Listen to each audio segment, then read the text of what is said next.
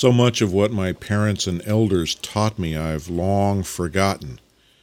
But one thing I've remembered all these years is the story of the tortoise and the hare. I'm an advocate of the tortoise position. I call it the chip away philosophy. If you chip away and chip away and chip away at a project, eventually you end up with a statue of David or a statue of Moses. You end up with a completed thing, one little chip at a time. This project, the new 100 Prints Project, demonstrates that philosophy in spades.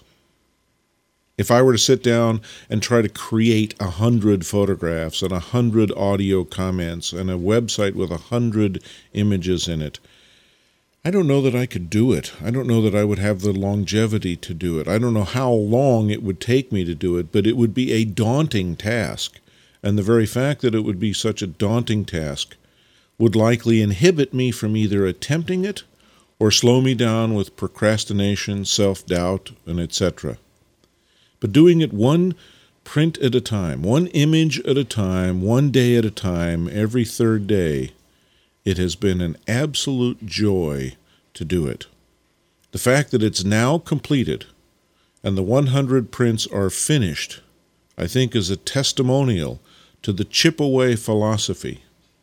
If this project has been at all inspiring to any of you, if it's given you any optimism about engaging a similar project or doing some work on your own, it's to the chip-away philosophy that you owe your inspiration.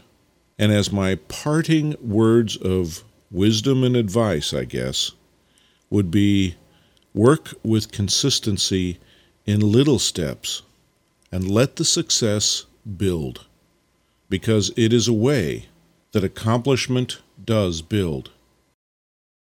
Now, one final comment. At the end of all of this, my overriding emotion is gratitude for all of you who have taken the time to stop by this website, who are looking at the PDF that we're producing for Lenswork Extended, who share my passion for photography. One more time, allow me to say from the bottom of my heart, thank you.